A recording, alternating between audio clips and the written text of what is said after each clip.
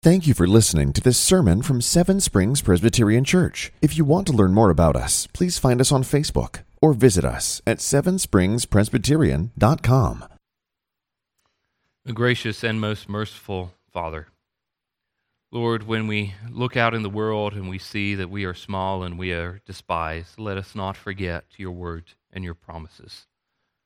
Lord, let us put our faith in you and your righteousness, that your righteousness is righteous forever, and that your law is true.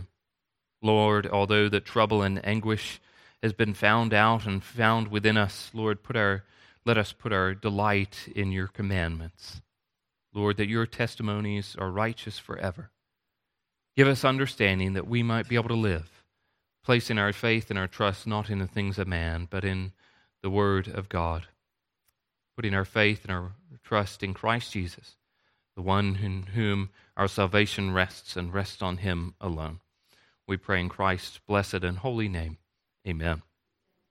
Hear now the word of the Lord from Exodus chapter 5. This is God's holy, inerrant, infallible, life-giving word. Please take heed how you hear.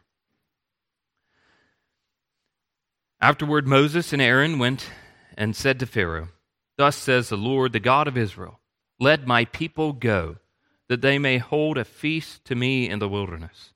But Pharaoh said, "Who is the Lord, that I should obey his voice and let Israel go? I do not know the Lord, and moreover, I will not let Israel go." Then they said, "The God of the Hebrews has met with us.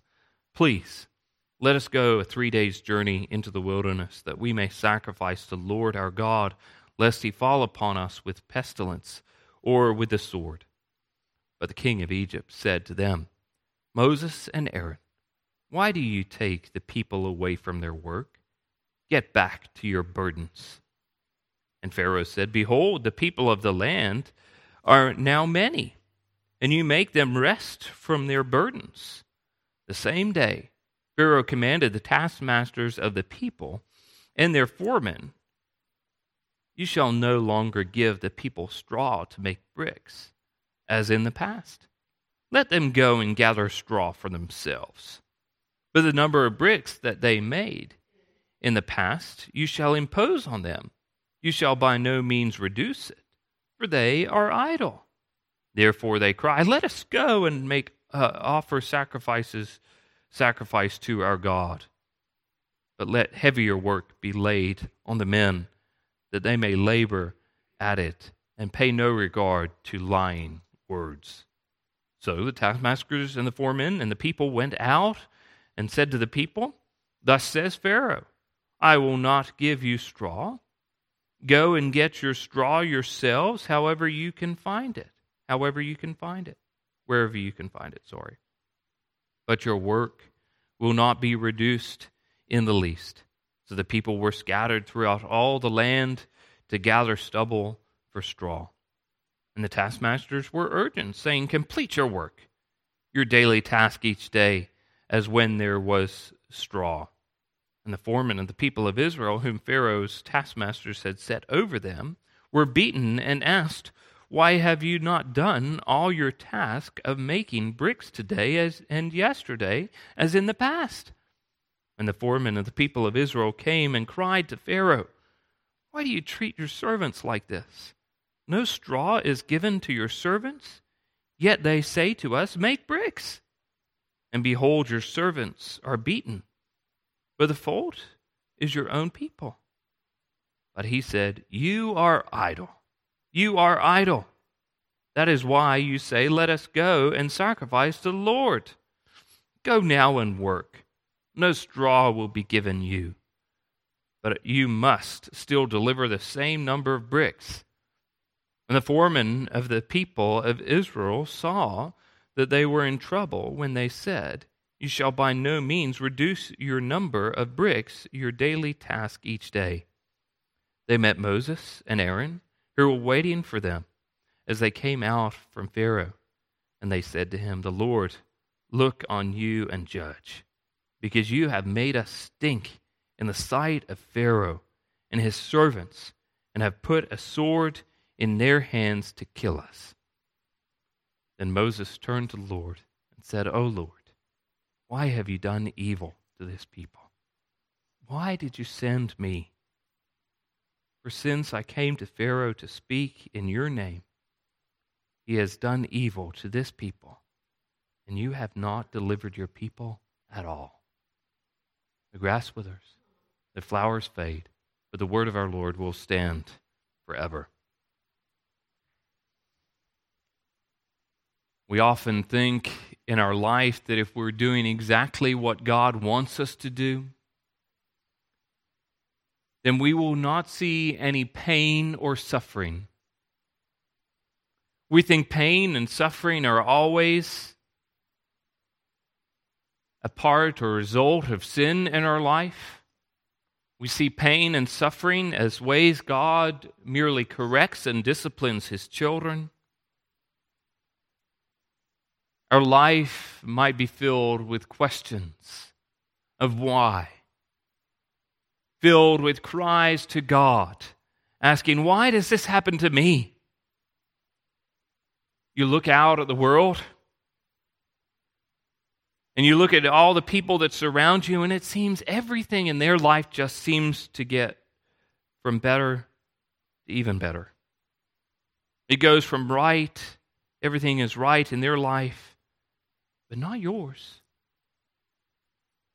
Similar question is asked throughout the Bible, why do the wicked prosper?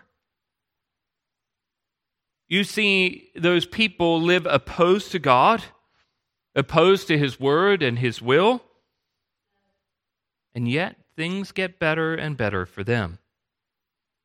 Or to think about it in a church setting. The church that faithfully preaches God's word seems to have a slow incline, if an incline at all. But the church down the road, which has abandoned the gospel or put other things before the gospel, preach not from the Bible but from movie scripts. They don't have the truths, the fundamental truths of the Bible. But what happens to those churches? They seem and appear to be growing. But we have this mindset that if we're doing what God wants us to do, then God will do what we want him to do. But today's passage teaches us the reality of this emotion and helps us to be able to shift our perspective towards God's plan and not ours, even in the midst of pain and suffering. The first thing that we see in this passage is a daring demand. A daring demand. Here Moses and Aaron have stood before Pharaoh and have told him that the Lord has commanded him, Pharaoh, to be able to let God's people go. Pharaoh has declared his ignorance. He does not know the Lord, who the Lord is. But not merely he has stated his ignorance towards God of not knowing who he is, but he has also showed his opposition to do what God has told him to do, commanded him to do. Now Moses and Aaron explain a little bit more to Pharaoh of what the Lord had commanded. They explain who the Lord is. The Lord is the God of the Hebrews. That they would then go for this feast, which would be a 3 days journey into the wilderness, include a sacrifice. And lastly, they're doing this that they might not face sickness and death. That would not fall upon them. Pestilence and the sword, which are dangers which would relate in the wilderness. However, Moses and Aaron explain this is what might befall them if they do not go and make sacrifices to the Lord. Now, when we understand that this elementary request that Moses and Aaron ask of Pharaoh is not a great request at all. It's actually quite a small and simple request. What they're asking is basically 1 week off to be able to go and make sacrifices to their God. However, Pharaoh's response they should not be relieved of their burdens for not even 7 days. This statement is quite clear when they speak of taking the people from their work. Here, Pharaoh prioritizes work over worship. He demands them to work instead of going to worship the Lord. He sees these people made in the image of God as disposable equipment in which he is to use to be able to build his empire. Pharaoh also highlights that the people are many in the land, which is also a great concern and which drives the original Pharaoh in the opening chapter to be able to enslave the people of Israel. And he accuses Moses and Aaron of taking them from their burdens. Up to this point, we must understand these two things very clearly. That Moses and Aaron did exactly what the Lord had commanded them to do. To tell Pharaoh to let his people go.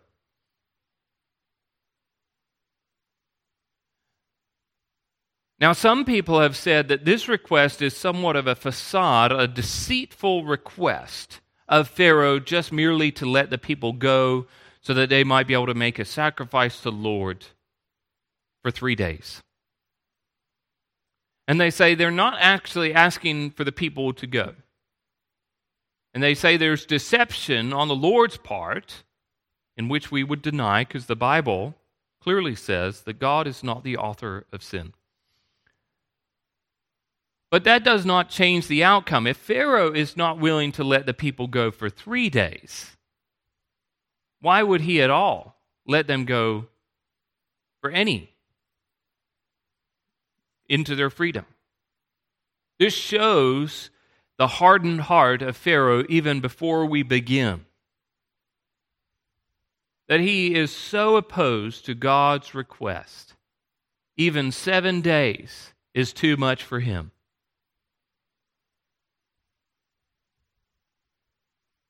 But we're not surprised by Pharaoh's response of saying no to be God, because God told Moses that's exactly what would happen in chapter 3, verse 19 and 20, and 4, verse 21.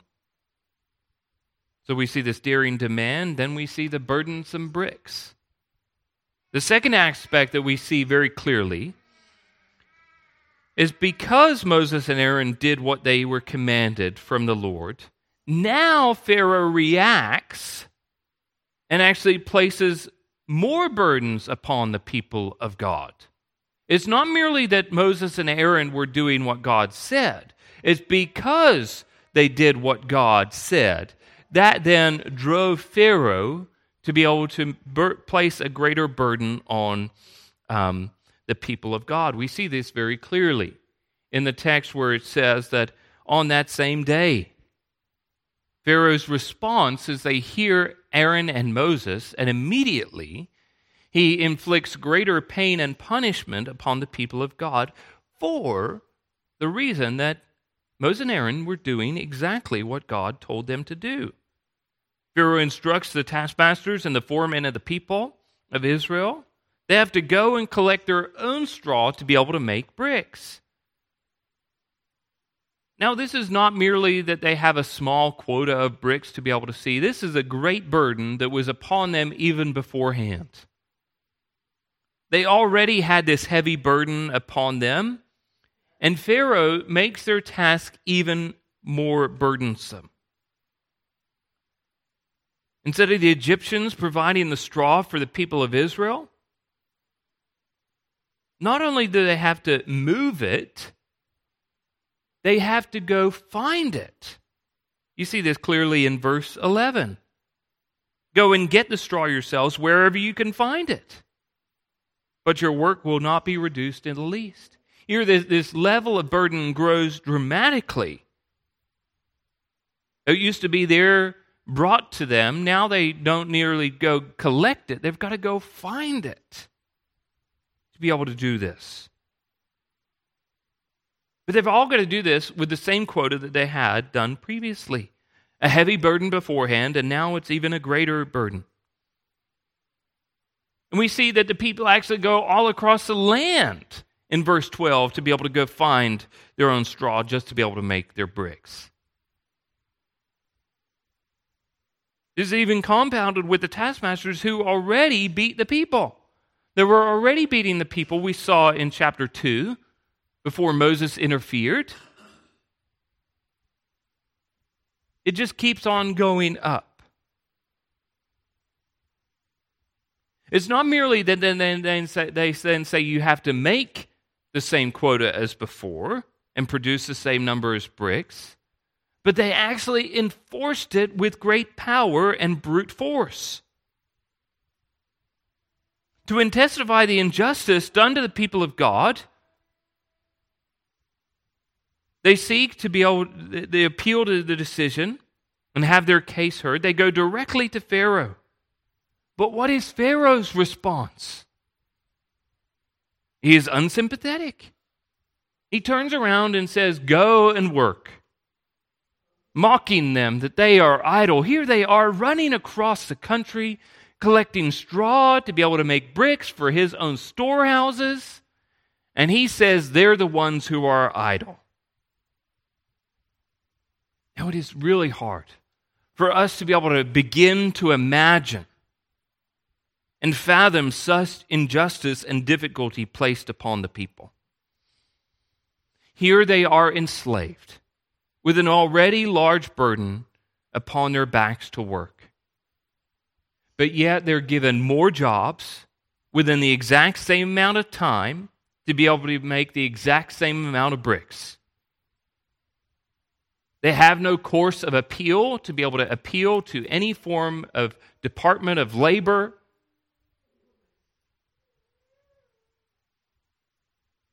It was not as if they were taking it easy beforehand.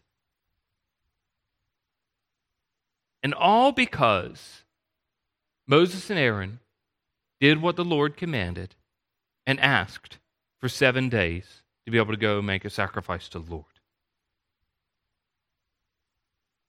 Here we see the people of God suffering because Moses and Aaron did exactly what God commanded them to do.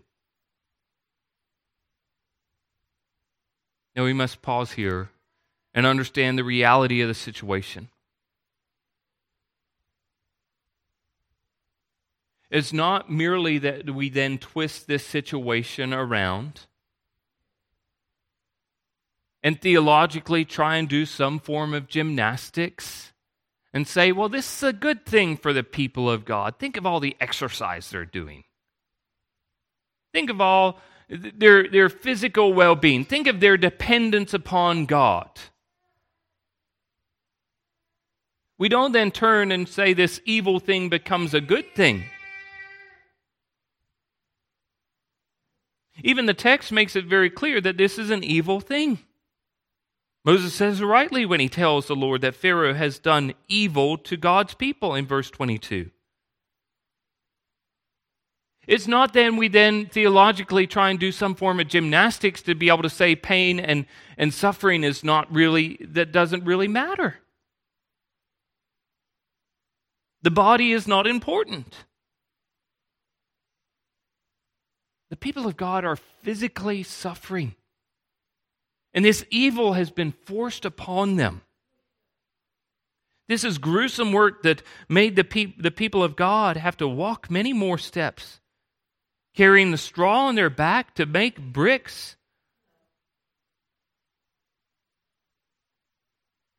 This is not what we would say is the daily grind of work that we have in our lives. Now, I'm pretty sure out of all of our employees, even if we were to go through and find the worst employee out of all the congregants' members,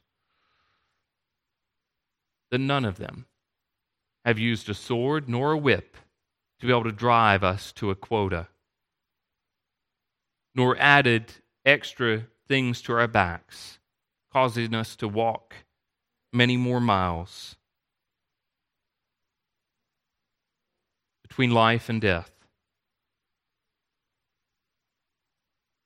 But the truth still remains the same, that we don't then need to alter the definition of what pain and suffering is.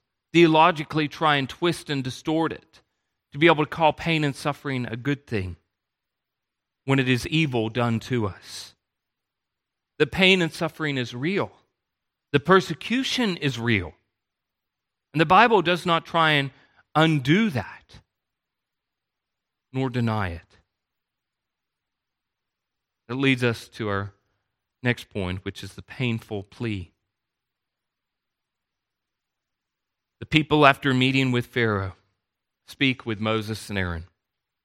After worshiping God earlier, knowing that God has visited them and seen their affliction at the end of chapter 4, now they call upon God to be able to judge Moses and Aaron. A great aspect of theology is that understood by God's people, is that God is judge over all things.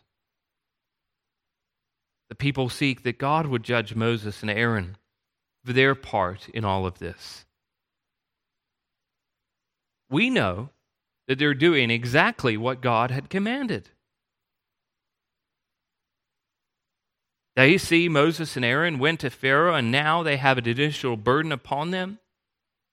They see God as the one who judges people in their action. Now God will judge Pharaoh and the Egyptians. However, at this point, it's hard for them to be able to see this. Hard to be able to understand how God could be doing such a thing to them.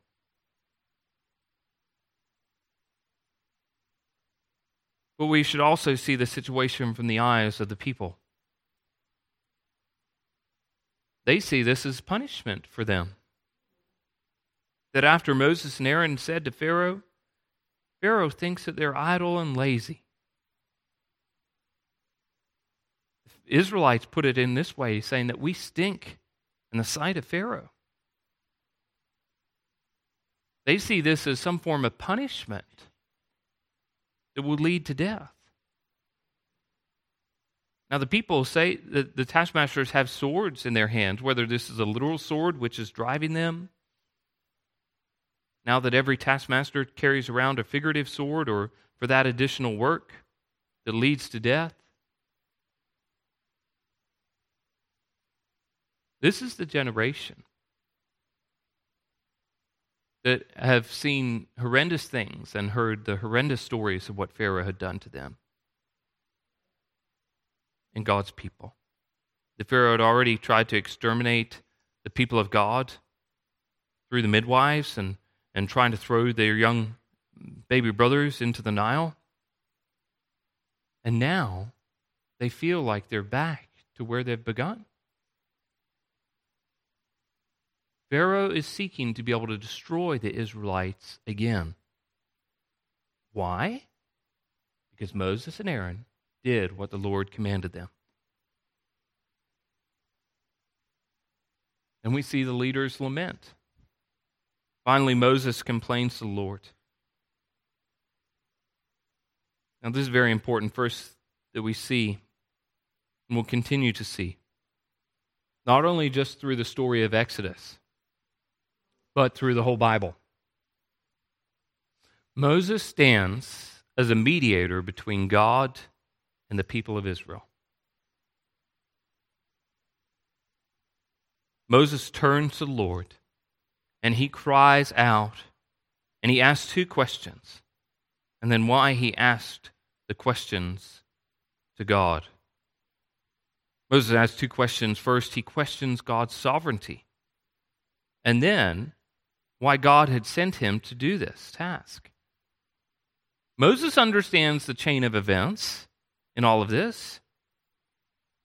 He knows that God's people have a heavy burden because of Aaron and himself as they went and spoke to Pharaoh on behalf of God.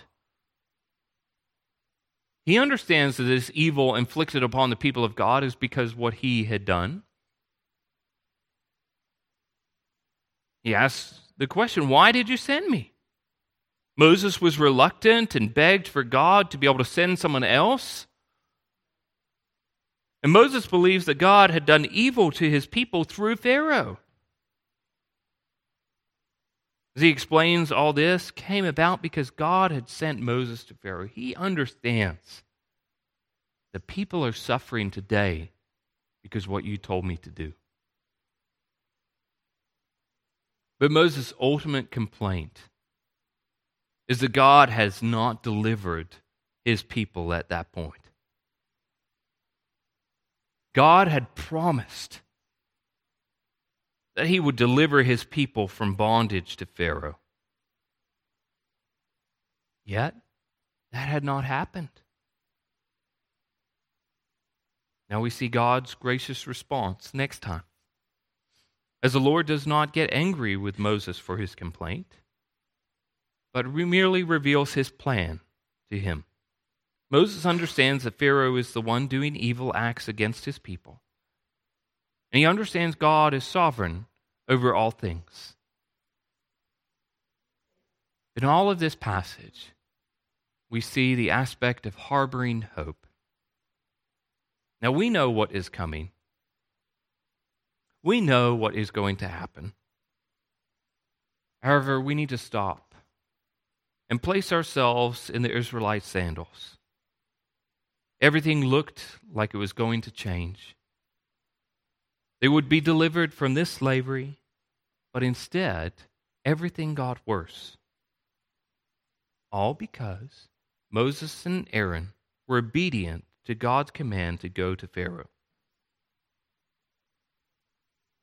They were to suffer real pain and difficult days because of the obedience which Moses and Aaron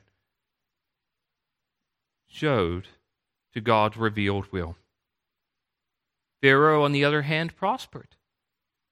He did not suffer. He actually benefited from this. He benefited from their suffering. Now, for the perspective of the people of Israel, God has not heard their prayer. He has not done what they were told he would do. Now, we might not know the exact same feeling of pain and suffering that the Israelites had. But I'm sure in our life, in our lifetime, we have asked the same question that they asked. Why do the wicked prosper while God's people suffer? Or why do the wicked prosper at the expense of God's people? The truth is that suffering is still a part of a believer's life. That actually this is exactly what God had promised would happen. It wasn't the timeline that the Israelites were thinking, but it's exactly what God had said would happen. Now in chapter 6, we understand more of God's plan and his purposes in all of this. But up to this point, they do not have chapter 6. We might ask the same question, not merely about physical pain or suffering, but the remaining sin that lies within us. God, you said you would deliver us from this bondage of sin. You said you would save us, but yet sin still remains. There's pain and suffering in my life. This still remains. It's not that God has not answered our prayer. It is not that God has not fulfilled his promise. He has just not done so yet. The God in all of this is going to answer his plan and his purpose and his promise. Actually, it's the truth of the Bible. Not that suffering doesn't come to Christians. It's actually the opposite. That if we do live a godly life, we will suffer persecution. Paul writes in 2 Timothy chapter 3. Peter states that we should not be surprised when suffering enters our life. 1 Peter 4. James points out that we should have joy in trials because we're having our faith tested in James chapter 1. Paul writes in Romans that suffering leads to hope, which does not put us to shame in Romans chapter 5. Paul then writes to the church in Corinth in 2 Corinthians chapter 12 that he is content in his weaknesses, insults, hardships, persecutions, and calamities. The reality is that we suffer in this life, and being a believer does not alter that. Even walking obedient to God's will, in his revealed will, doing what he commanded, does not then place us in some form of bubble that we do not suffer pain or persecution. The author of Hebrews points out and explains this truth of suffering to believers in the end of chapter 10, verse 32, where the author says, "But recall the former days when, after you were enlightened, you endured a hard struggle with sufferings, sometimes being publicly exposed to reproach and affliction, and sometimes being partners with those so treated. For you had compassion on those in prison, and you joyfully accepted the plundering of your property, since you knew that you yourselves had a better possession to an abiding one. Therefore, do not throw away your confidence, which has great reward. For you have need of endurance, so that when you have done the will of God, you may have received what is promised." And then he goes in to the famous chapter 11, where he says, "Now faith is the assurance of things hoped for, and the convictions of things not seen." And all of the people throughout all of Hebrews 11 didn't have immediately the promises given to them by God. They went through pain and suffering, and actually living in God's revealed will actually did damage to their physical life in some way or another. That they went through great hardships because of their faith. That they put their faith not in their life in which they live, but the things hoped for and the things that were promised.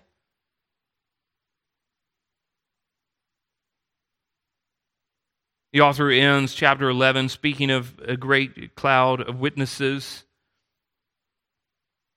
In verse 33, he says, "Who through faith conquered kingdom, enforced justice, obtained promises, stopped the mouths of lions, quenched the power of the flame, escaped the edge of the sword, made strong out of weakness, became mighty in war, put forth in foreign armies to flight. Women received their dead by resurrection. Some were tortured, refusing to accept release, so that they might rise again to a better life. Others suffered mocking and flogging, and even chains and imprisonment. Some were stoned, some were sawn in two, and some were killed with the sword. And they went about in the skins of sheep and goats, destitute, afflicted, mistreated, of whom the world was not worthy, wandering about in deserts and mountains, in dens and caves, and all the earth."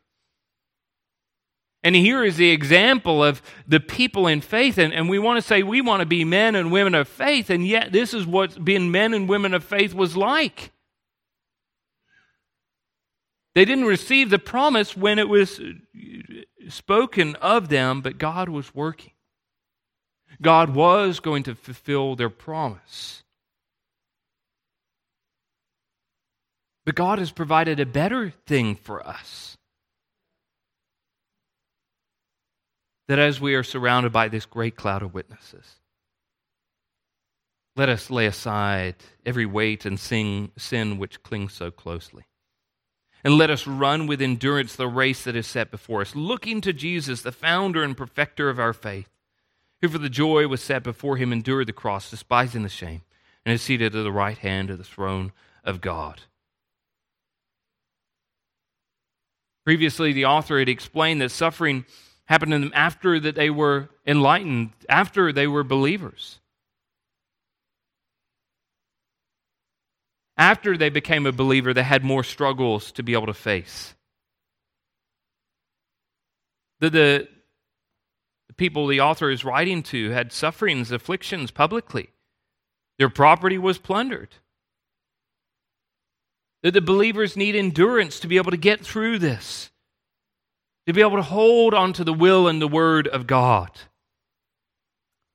The following God's revealed will is not easy. We have the internal conflict of sin telling us to be able to rebel, but also we have the external, outward conflict, this pressure and persecution. But we suffer. But we don't suffer without hope. We suffer, but we don't suffer without promise.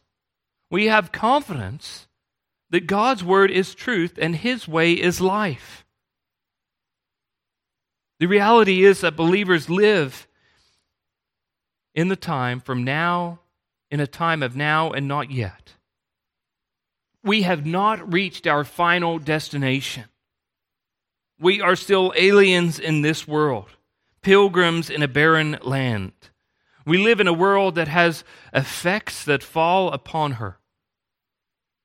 We have not reached the new heavens and the new earth. Satan still goes around like a roaring lion seeking someone to be able to devour. Now, we do not know why prayers are not answered in the way that we might think. But it does not mean they have not been heard. We do not know the reason for our suffering, nor do we know its end. Suffering does not equal sin. Suffering comes maybe when others sin and when we are walking in obedience. The psalmist writes of how he sees the wicked in the world prospering while he is seeking to be obedient to God's word. And there's one striking thing that changes all of his thoughts. In Psalm 73, verse 16 and 17, the psalmist writes, "But when I thought how to understand this, it seemed to me a wearisome task, until I went into the sanctuary of God, and then I discerned their end." For us to be able to try and wrap our heads around the righteous and obedient suffering, it is a wearisome task, while the wicked prosper. However, once we see that God is the righteous judge, the one with the plan and the promise and the power to see it to its end, as we see clearly in chapter 6, God will show Moses that Pharaoh will not get away with this. That God will show Pharaoh his power. God will fulfill his plan and fulfill his promise to his people. Nothing will stop the Lord. And the same is true for us today. That God will show his power through the Son's judgment. He will show his plan as he comes back to be able to judge the living and the dead. And he will fulfill his promise that there will be a day, there will be no more suffering, no more sickness, no more sorrows, no more Satan, no more sin. Let's go to the Lord in prayer. Let us pray. O gracious and most merciful Father, we give you thanks and praise that even in a difficult passage like this, we see that you are above all. Lord, that those who walk in your ways still will suffer many things on this path. Lord, but we seek to be able to place our trust in you in these difficult times of pain and suffering, that we understand that you have a plan and a purpose in all things to be able to bring about them for good in the end. Help us to be able to come alongside those whom evil has been done to, that we might be able to endure, placing our faith and our trust in Jesus Christ, the author and perfecter of our faith. Give us endurance until the end, we pray in Christ's name. Amen. Thank you for listening to this sermon from Seven Springs Presbyterian Church. If you want to learn more about us, please find us on Facebook or visit us at sevenspringspresbyterian.com. Seven Springs Presbyterian Church began in 1874 and is a congregation of the Presbyterian Church in America located in Glade Spring, Virginia. Please join us for worship on Sunday at 10 a.m. and 6 p.m. for his glory and his gospel.